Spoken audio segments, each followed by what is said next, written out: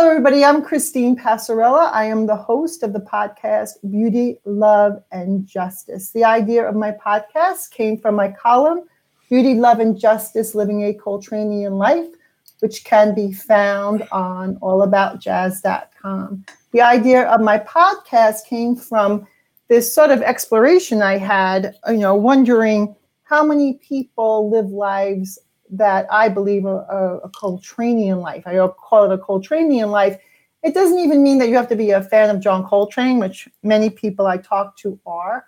But what it does mean is that I believe there are people who are passionate, committed to making a difference in this world and have made huge sacrifices in that way to make sure they go on a journey that is honorable, filled with virtue, and just caring about one another. Today, my guest, and I am honored to bring in the jazz video guy. His name is Brett Primack, and he is better known as a jazz video guy. He is an educator. He's educated me via his amazing videos, and a filmmaker. And his expertise in jazz has taught me so much over the years. I don't think he knew that I've been following his work, although I did benefit from webinars he had when I was first getting into the idea of education for adults. I'm a retired school teacher, but mainly I taught children my whole life. But the idea of sharing my interest in jazz with adults was new for me. And Brett was doing that and does it exquisitely. So he is a master. So Brett, welcome to my podcast, Beauty, Love, and Justice. Thank you for spending some of this day with me. Well, so how are you doing today? I'm well. Thank you for inviting me. It's nice to see your face. And I love the name of your podcast. Thank you. That came from a speech that Dr. King gave to middle school children. And there was this line where he was telling the children to have beauty, love, and justice in their lives. So I appreciate that, but I'm going to give the credit to Dr. King. Thank you. Cool. So how you're in Arizona, right? Like you are in the warmth of Arizona. How's it? Because we had really bad weather overnight here. So you must be happy you left the East Coast for that reason. Well, I don't miss the snow and I don't miss the cold. Here, the trade-off is from like May 15th till September 15th, it's like 100 degrees at least every day. Wow. Yeah. So, but I guess you have central air and all that to keep yourself. And solar power. Wow. Nice. Yeah. So you have the good life. So you're happy you made the move from... honestly, I still wrestle with it in some ways because let me say this, like once you live in New York City, and I lived there from 1968 to 2001, it's a drop-off. It's a big difference culturally. Certainly a place like Arizona, the demographics are changing here, but, it's a red state. And I'm a blue guy, so there's certain, I don't want to say conflict, but uneasiness sometimes. But just like the variety of options in a big city, you just don't get that in a small town. Yeah. I know that you interviewed a mutual friend of ours, Javon Jackson, and I learned from that interview that you lived in that area in Connecticut for a while. Are you from that area? Do I have that right? I'm from West Hartford, Connecticut, which is where the University of Hartford is, where Javon teaches. Yeah, so I found that interesting. Yeah. I was contemplating moving, and I haven't decided yet. I'm on Long Island, and I went to West Hartford. I was just looking at the neighborhood, and I don't know where I'm going to land, but I keep checking out different areas. So I took a trip up to West Hartford, and it's quite lovely, really beautiful area. I liked it. Bucolic place. So you live in Queens now? No, I'm in Nassau County. I'm in Franklin Square, Garden City South area, which is close to the city. I like it for that reason. I like it for many reasons, but having access to the city and the jazz clubs and all of that. I lived in Manhattan for a while, and I found it. My daughter lived in Manhattan, so I miss it. I with COVID and everything, I wear a mask. I had COVID. I think I told you so. Yeah. I take it very, very seriously, and but I miss live jazz. I miss going into the clubs. I miss all of that. Oh yeah. So it's like, yeah. I mean, since I moved here, very little live jazz, but still some. And all of a sudden that disappears, and you can't like hang out with anybody, and it's been a weird 9 months. Yeah, very strange. Very strange, but I keep looking at the blessings in the disasters, and I know there's blessings.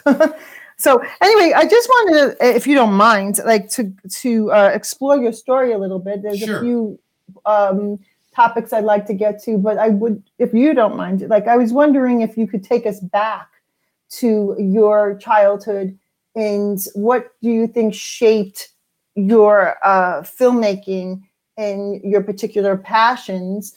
Because one thing about a Coltranean journey that I find very unique people, their journeys took them to places that are extraordinary in my mind. And you're one of those people to me. So what shaped you as a child and then eventually get you to, I believe, NYU?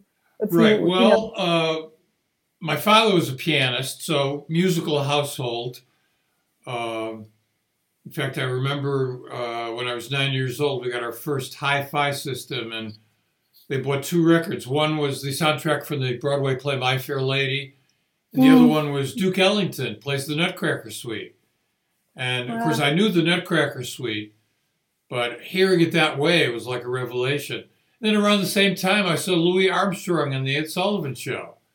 And I just wanted to climb inside the TV and be part of that. I mean, it really spoke to me. So I started playing. There was a really good music education program in West Hartford school system. I started playing the trumpet when I was in 4th grade. And then I began to meet other trumpeters. And, hey, have you heard Chet Baker? Have you heard Miles Davis? And then Maynard Ferguson and Dizzy Gillespie and Lee Morgan. And then I was lucky in that Hartford is halfway between New York and Boston. So guys would go up to Boston on weekends to Paul's Mall or the Jazz Workshop or Lenny's on the Turnpike. And then we come back through Hartford on Sunday night. They would play a gig. So, 14 years old, I'm already seeing like Cannonball Adderley, Yusef Lateef, Rahsaan Roland Kirk, Duke Ellington, Count Basie, Stan Kenton, Maynard Ferguson. I mean, and then, that was it. But at the same time, my dad was into taking home movies. I guess that's the first connection I had to filmmaking. And the other thing was when I was 5 or 6, my mom took me to New York where I was on the peanut gallery of the Howdy Doody show. Wow. And I was very impressive. I love that. Yeah. So when I was a little guy, I used to sit right in front of the TV and check it out. And then all of a sudden, here I am in a studio seeing like the whole thing happens. And it was fantastic. I mean, it left a big impression on me. So as I got older, I had like 2 parallel interests. One was jazz. Because once I get into it, I mean, my interest just grew, and filmmaking. And I didn't really think about being a filmmaker. I just liked films, and I started seeing a lot of films. And when I was a teenager, I started seeing foreign films. And when I was a junior in high school, the filmmaker Francis Ford Coppola came to a conference where he spoke about screenwriting and directing. And I saw him up there on the stage, and I said, that's what I want to do. He was just such a dynamic presence. I ended up writing him a letter and saying, do you think I should go to film school? And he was really nice to me. And then actually met him in Long Island. He was shooting a film called Rain People in 1967. I was able to actually meet him. And George Lucas, who was his assistant at the time. Wow, that's incredible. And then I was not a very good student. So the first year of college, I went to Hofstra, and which has a good theater program, but which I should have focused on because theater is important with film. But I wanted to make movies. I transferred to NYU Film School, and then here I was making films, and in New York City, the jazz capital of the world, and it was just fantastic. And after I graduated film school, I worked in documentaries and industrials, but here's something that you could probably relate to. When I got to New York, I started hanging out in the kitchen of the Vanguard. I really didn't know musicians at that point, but just being a fly on the wall there, being part of the community. I mean, they were unique. And of course, when I grew up, I thought musicians were gods, but they're not gods. They're regular human beings. Some better than, some, it's a scale. Some are scumbags, some are geniuses. I mean, the whole thing, just like anything else. Excuse me. But I got to be friends with a lot of musicians. And I ended up, a friend of mine was Clark Terry's protege. And at that time, the pianist Walter Bishop Jr. had joined Clark Terry. So I got to hang out with Walter Bishop. He was really the first musician I got to know seriously. And he said, gee, no one's has done an article about me in years. Do you think you could write one? I said, I'll try. I never wrote an article before.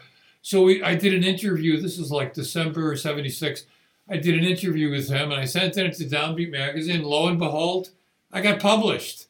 And that's how, and suddenly my emphasis was to take it away from filmmaking. I really got into like jazz writing, and this was the late '70s, early '80s. I was writing a lot. I became the East Coast editor of Downbeat Magazine, and I was writing a lot of stuff, writing a lot of liner notes, and really excited, going to hear the music a lot.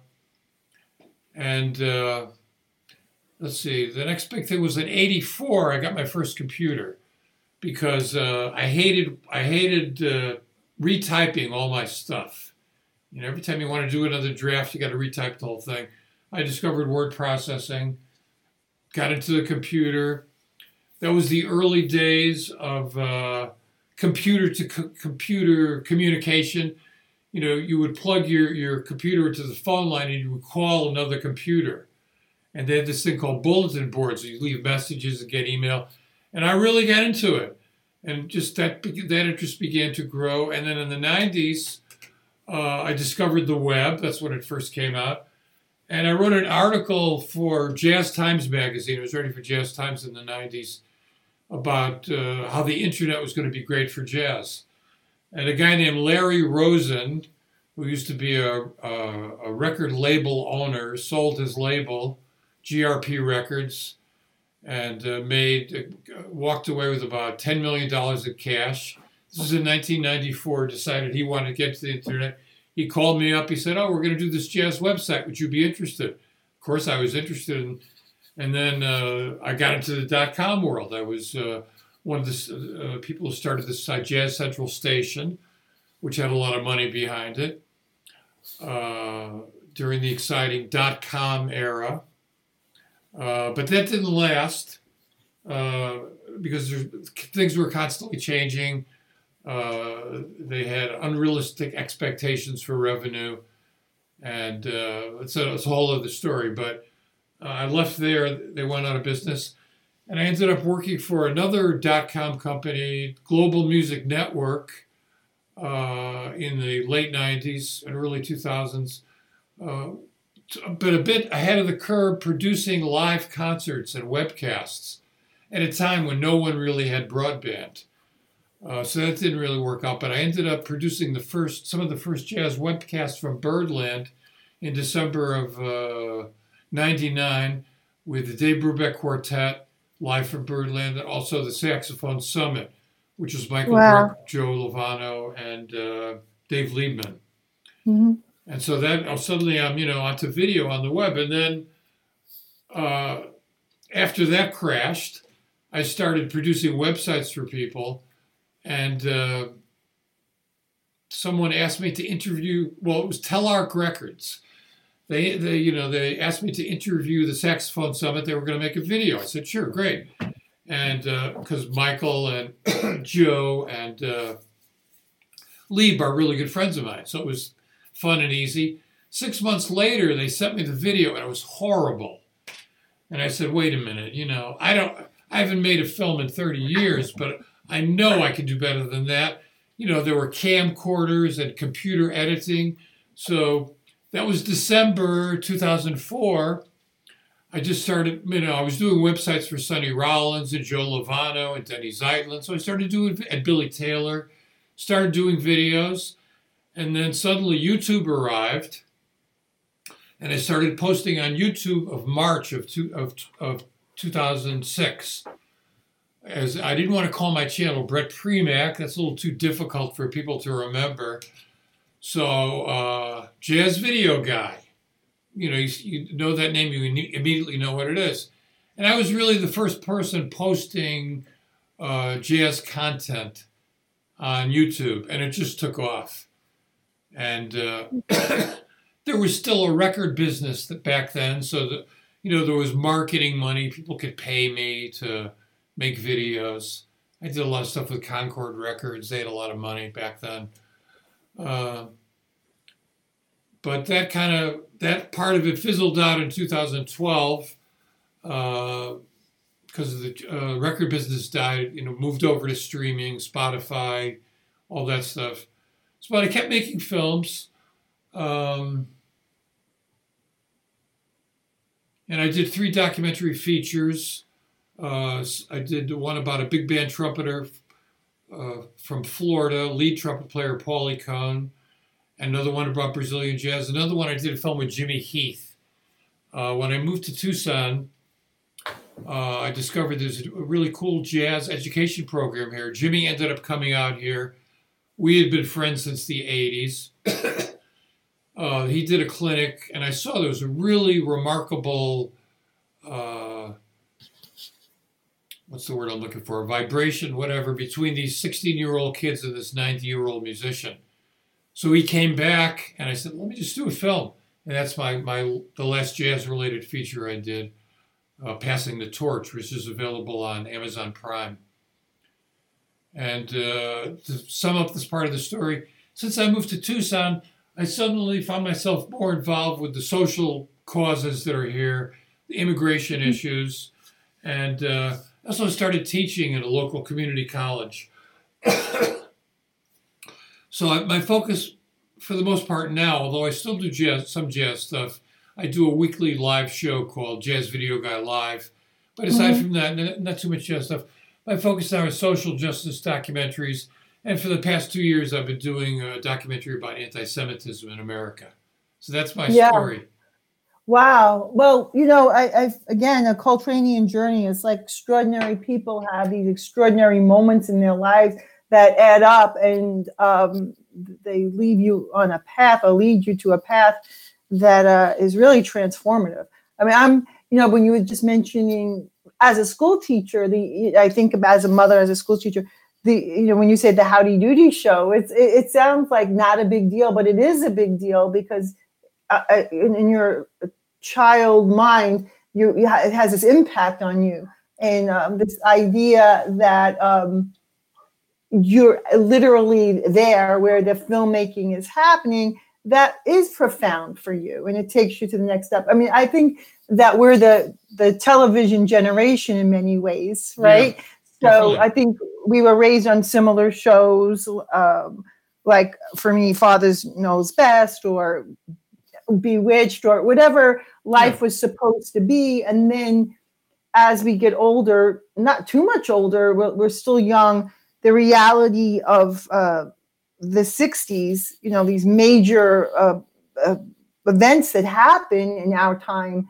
whether it was JFK or the assassination of Martin Luther King Jr., or watching social justice rise and rise and rise in our times, it does have an impact on us. And I think for you, for sure, for me, for sure. But then for you, which was different, jazz, I didn't have your experience with jazz. Broadway music, Motown, all that music had big impact. Jazz doesn't hit me until I'm teaching and I'm older, and I bring it to the children. And what you were saying about the vibrations, I saw the vibrations with the jazz music and the kids. And so when I discover you, I think I'm trying to remember the first time. I think it was when I was trying to learn about jazz and do research, lo and behold, there you were with all your YouTube channel and all that. And I start to learn about jazz through you and what you were presenting. But I think I told you, or I may have told you, we didn't get a chance really to chat because I don't know you that well. But at some point, Nat Hentoff became my mentor. And it's similar, like you just like the journey, the jazz journey. Jazz musicians and people surrounded in jazz seem so welcoming to me. I've discovered, and you probably feel the same way. So I was really surprised. Excuse me. I was really surprised at how kind Nat Hentoff was to me. He was so welcoming. He thought what I was doing was very profound and important. And he gave me his attention, and he definitely educated me. So, of course, I was interested in what made Nat Hentoff. And so I don't know if you know too much about his childhood, but he was from, so I was wondering if you could speak to that, because we were talking about social justice and jazz. But I believe for Nat Hentoff as well, jazz and social justice go together as a Jewish American. So he tells a story, I think it's in Boston Boy, how there was anti-Semitism right there. Yeah. And I was wondering if you knew any of that or could speak to that. Well, when I was growing up, I grew up baby boomer, 50s, 60s, but I lived in a Jewish neighborhood, so to speak. My parents came from Hartford, and the next step up towards middle class for them is moving to West Hartford, as was the case with many Jewish people from Hartford. So I was kind of surrounded by Jewish people when I was a kid. But I'm a cultural Jew. I'm a secular Jew. I have no religious training. I mean, that's just not part of my journey. But there's a principle in Judaism called tikkun olam. And what it means is that you have as an individual, you have a certain responsibility to make the world better, to make life better for other people. And unknowingly, that's always been part of my life. I mean, my parents were liberals. I grew up, they were a little uptight when I was demonstrating in the 60s, but they were supportive of it. And their politics became my politics, although I took it a little further out. But I really didn't personally experience anti-Semitism but I knew about it because my parents survived the Depression and World War II and the Holocaust. No one in my family was taken on the Holocaust, thank God. But I really didn't think about it too much until after film school, I read the autobiography of a man who's become one of my favorite writers, a guy named Ben Hecht. Ben Hecht was the most celebrated Hollywood screenwriter in the 30s. He was kind of like the Shakespeare of Hollywood. And he, during World War II, got involved with a group of people from Eastern Europe who came to the United States to enlighten America to what was happening with the massacre in Germany, because it was largely forgotten here. It was always buried in the back page. And no recognition from Roosevelt, Churchill, or the Pope that there was a massacre happening. So I couldn't believe the story that I read. I mean, I heard about the Holocaust, but wow, So I got more into that. Turns out I ended up writing a play about him. I have another aspect of my creativity. I've written 7 plays, co-founded a theater company. So in the early 90s, I wrote a play about Ben Hecht called The Pariah. And that's the first time I dealt with the anti-Semitism issues. And then in 2018, the Tree of Life massacre, and that happened, and that blew my mind. And I said, I got to make a film about anti-Semitism. This is horrible. So that's where I've been the past 2 years. That's my anti-Semitism riff. Well, that, I find, again, and I think I wrote in the email, a connection between social justice and jazz. And there's so much I want to unpack with you. I was raised in, I think, a diverse neighborhood, but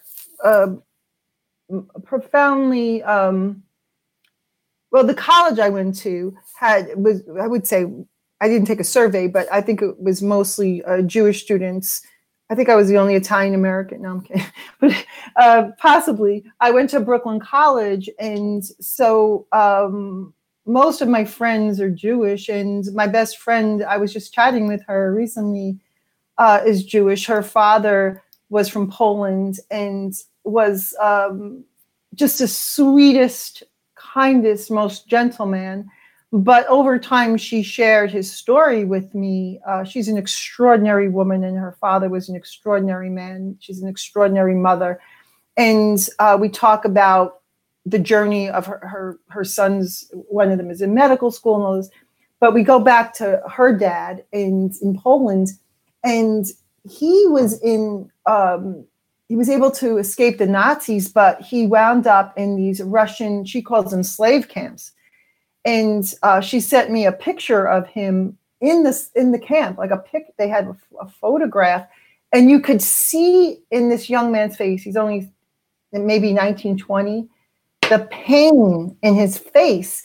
And then she tells you the journey of how eventually he gets out of the Russian camps, and then eventually gets to New York, like just a beautiful soul. So any kind of prejudice and hatred is really in my heart to try to affect change.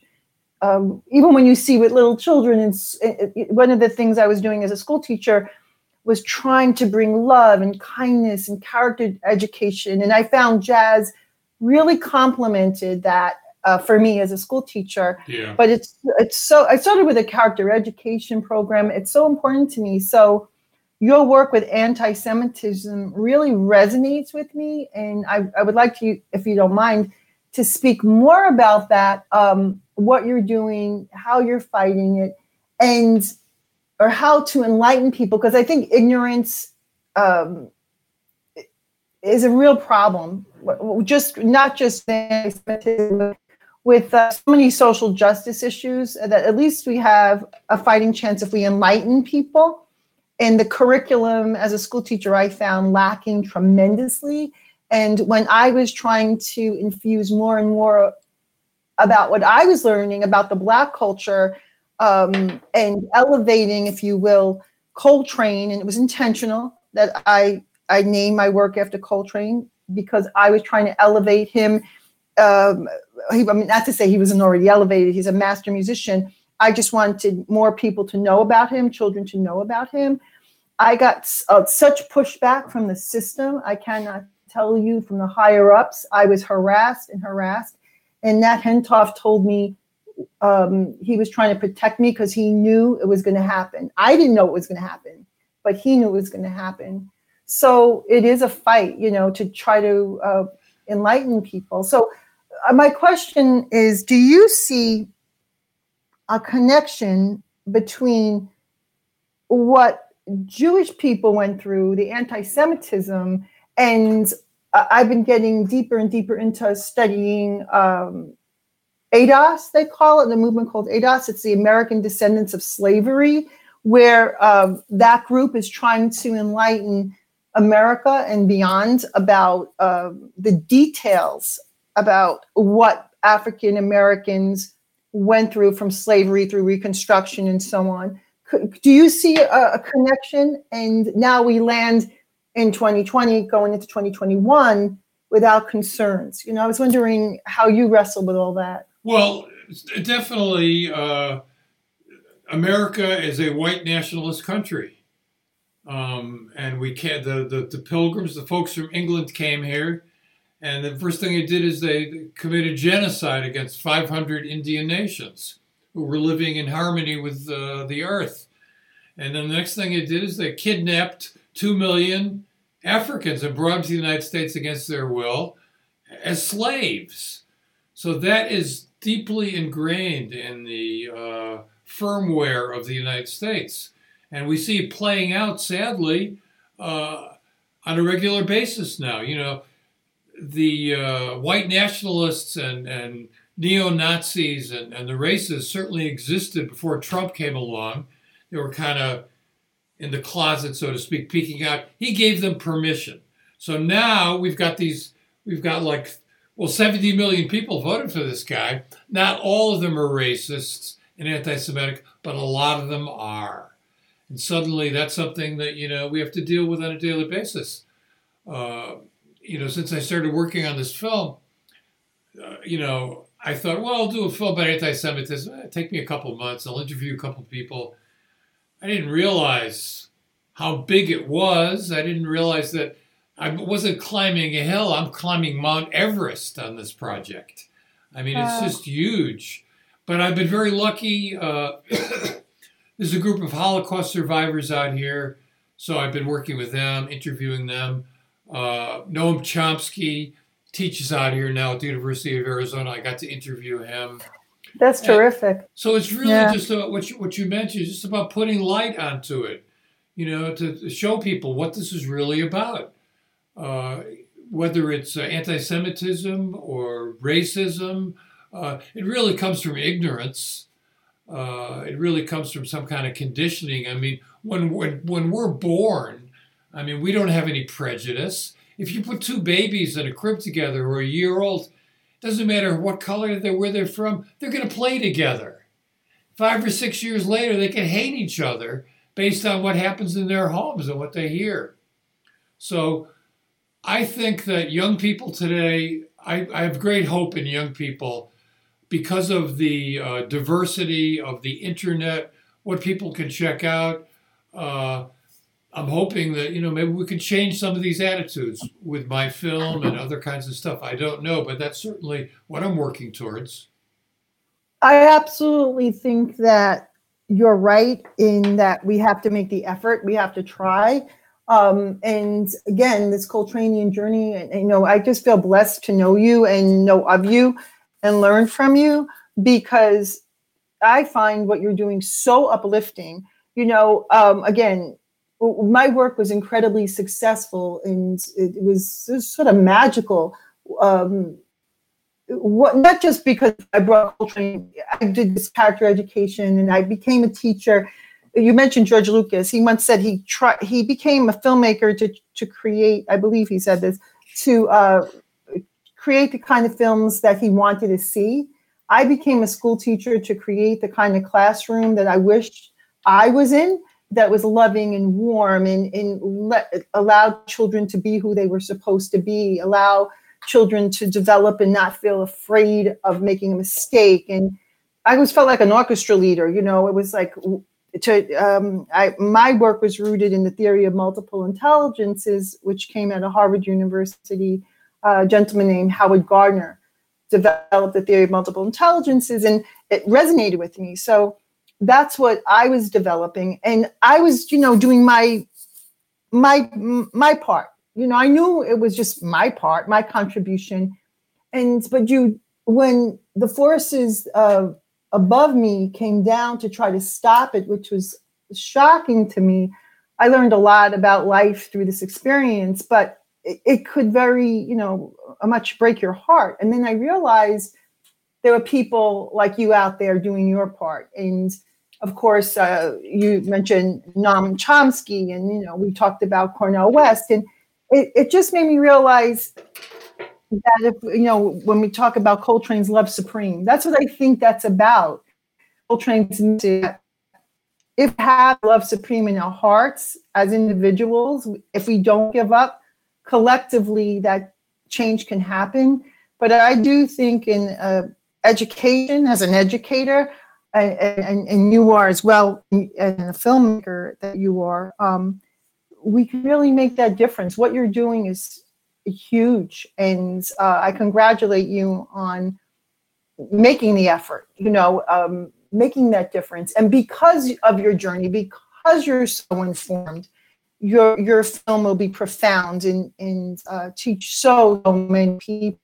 I think, again, I congratulate you. I have a cousin who's, I believe, world-renowned and incredibly brilliant actor, John Turturro, and he's that kind of person. He brings to films an extraordinary talent and purpose.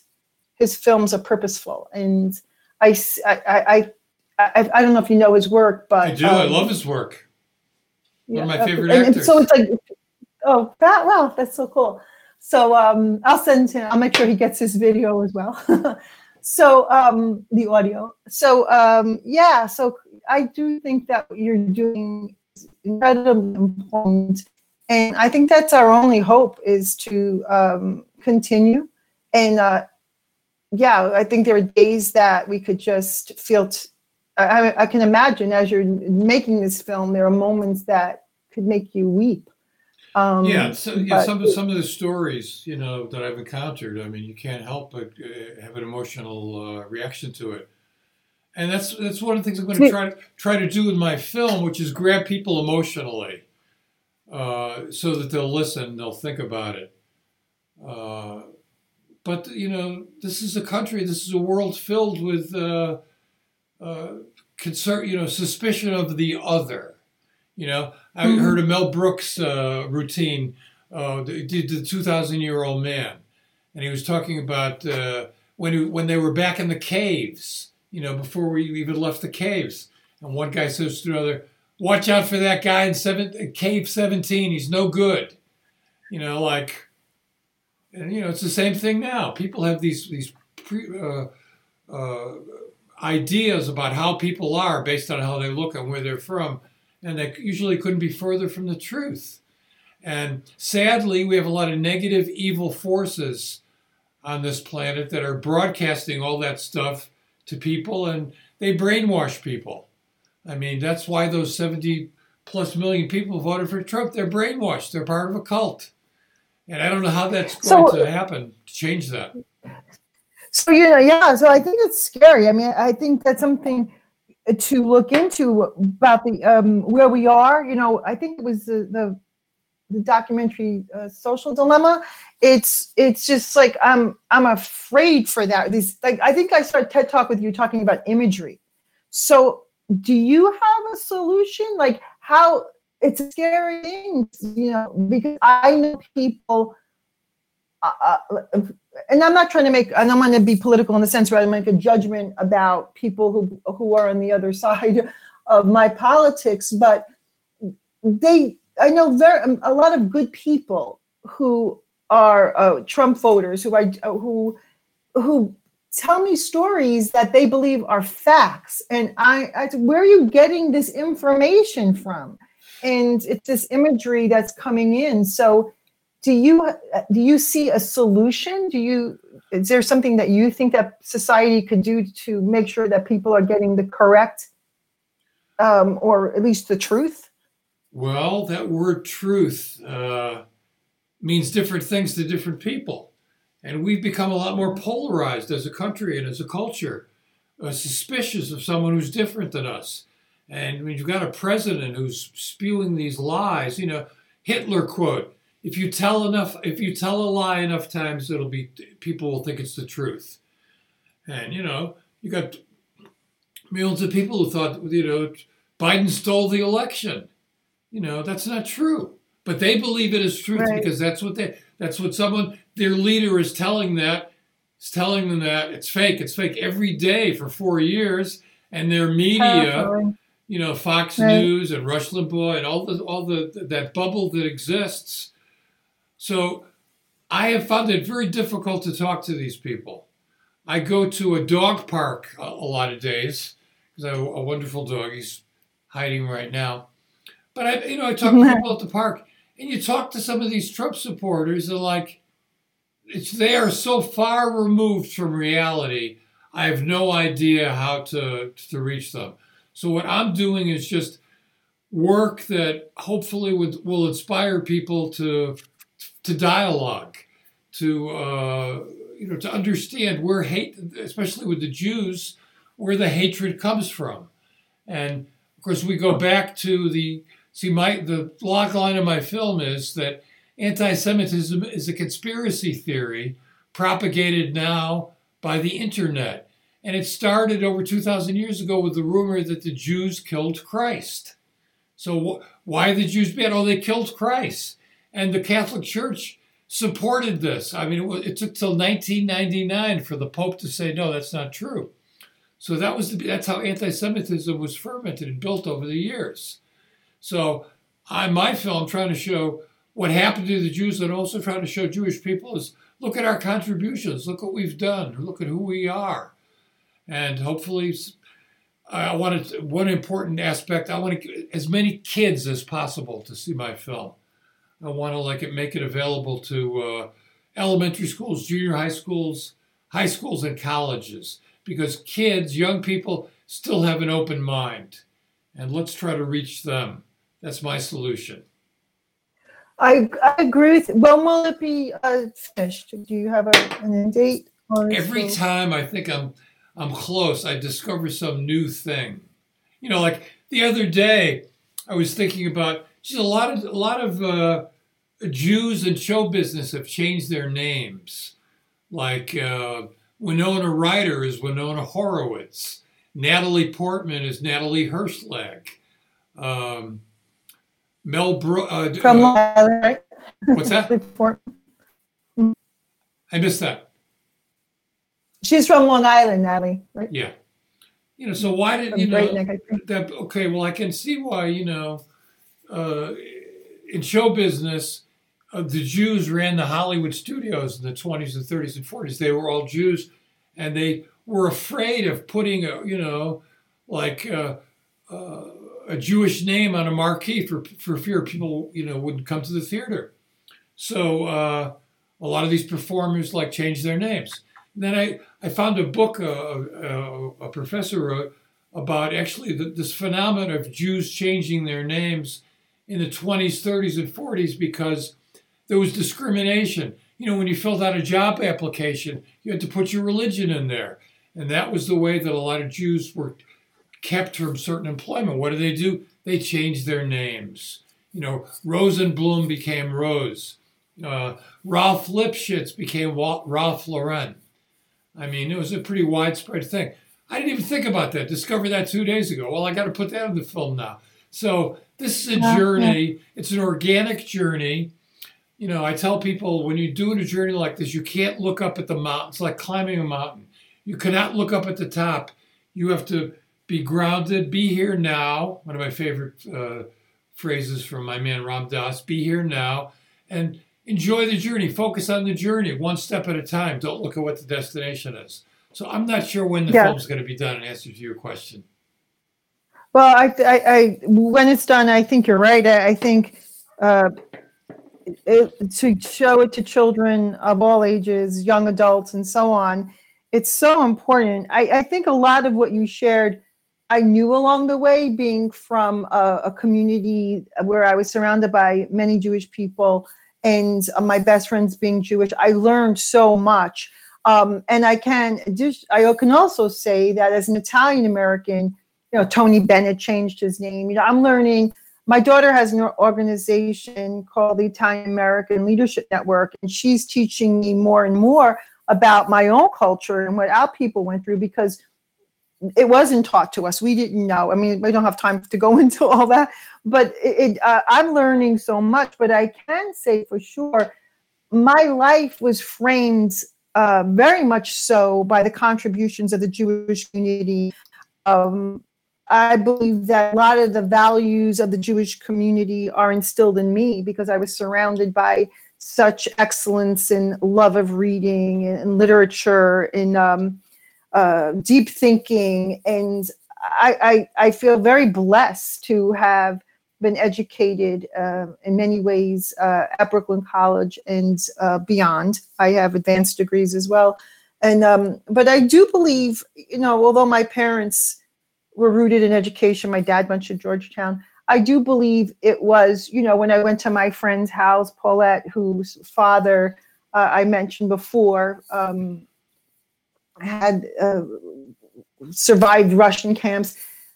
I learned a lot from the Jewish community, and I think if we could all be grateful to one another for the contribution. I think Italian people contribute so much to our culture. Of course, African Americans have had a profound effect on my life, a tremendous impact. And my children will tell you every other word out of my mouth is I'm talking about the Black culture. It's like sometimes I forget. I go, oh my God, I can't remember things. And my daughter says, "There's not, you just have selective memory. I just talk about the African American culture and you remember everything. So there's nothing wrong with you. You have a good memory." It's just I just have invested so much of my energy into the African American culture. I've learned so much about love and kindness and courage and forgiveness through the music and lives of the African Americans. So I think that that's my hope, that what you do, Brett, bringing people together, what I do or I'm trying to do, and that's why I started the podcast too, my little podcast, is to try to continue that as an educator. But absolutely, because I witnessed in the classroom, what you were saying, I actually witnessed like sort of when that happens, when there's that divide starts to happen. I remember one day in particular, the children, they had me, I taught individual classes, and then they had me do a cluster class with 500 kids a week. And so, which was interesting, but I just remember the children, I didn't have the kids all day now. I just had them in segments. So I couldn't be as helpful, if you will. But one of the students who I knew, she was in my regular class, one little boy, she was African American, and one of the classmates was a white young boy, same age, 8 years old. They were best friends. And then one day he called her a racial slur. And he was 8 years old. Where did that come from? And it came from his household. He heard it at home. He heard his parents use it. And she came to me with I can't even tell you, I still feel the pain in her eyes. And he also felt pain as a little boy. He said it. I don't know what he knew, he didn't know, but he certainly was sorry because he didn't mean to cause her that pain. And the mom wrote me a letter, her mom, because I was close to the family. And she said, "Can you help us?" Because she knew where my heart was. And I spoke to both children and they became friends again. But I have to tell you, that was a moment for her that she probably won't ever forget. And for the little boy, I'm not really sure because I wasn't as close to him. So I just think teachers really have to be involved in those moments and pay attention, I was just wondering if you could, because my work is rooted in Coltrane, if you could just speak to quickly what you think about Sonny Rollins, leading the way now with this Coltranean set of, they were best friends, right? Or really good friends, if I have that right. How does his music share that love supreme or that love or that sweetness? Because I know you're very close to him as well. Well, if we look back to 1957 or 58, when he recorded the Freedom Suite, that was the first statement about racism on a record. I mean, Billie Holiday, Strange Fruit, certainly. But in terms of somebody making an album and really addressing those issues, Sonny Rollins was the first. And then Max Roach came along. He did stuff as well and other stuff. But sadly, we don't find too many musicians making political statements. The music is a political statement. But Sonny Rollins has always been outspoken about racism, about global warming. He had a record in 1998 called Global Warming before everybody really jumped on the bandwagon. And he is also, Sonny Rollins turned me on to Noam Chomsky. So Sonny Rollins is a man who's not only concerned about the music, but also the world. And as he gets up in his later years, he's not really very active. But certainly his music serves as an inspiration for people. And I've done a lot of interviews with him that are available on YouTube. And you can listen to what he has to say. I mean, he is the embodiment of a concerned individual who wants to make a difference in this world, who at the same time happens to be just an incredible artist with his work. So, and also spiritual. I think Sonny and Trade shared that because they're both very spiritual people. Not necessarily towards organized religion per se, but more of a spiritual outlook on life and the way that they treated other people.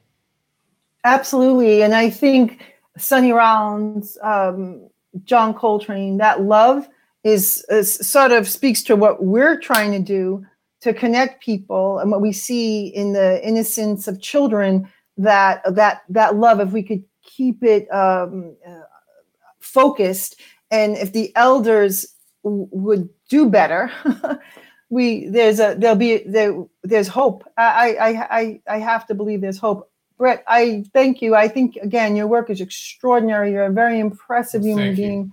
Thank you for spending time with me today. Thank you very much. It was fun to get to know you, and anything I can do to support your work, let Thank me know. I mean, I think your work is important as well. I mean, I've done some teaching. I know how challenging it is, and I also know how in America we don't take it seriously. We don't pay our teachers fairly, and education is extremely important, but it's kind of like been pushed to the side in America, and I think that's one of the reasons we're having problems now. The school's faded.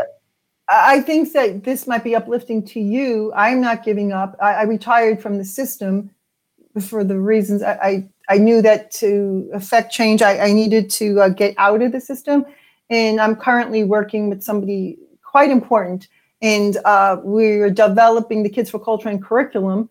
And we'll see where it goes. Again, like you say, you just climb the mountain, and I can't look all the way up. I just keep trying. So yeah, we'll see. But thank you. I appreciate your support, and it means a lot to me. Thank you. And well, please stay healthy. Thank you. You too.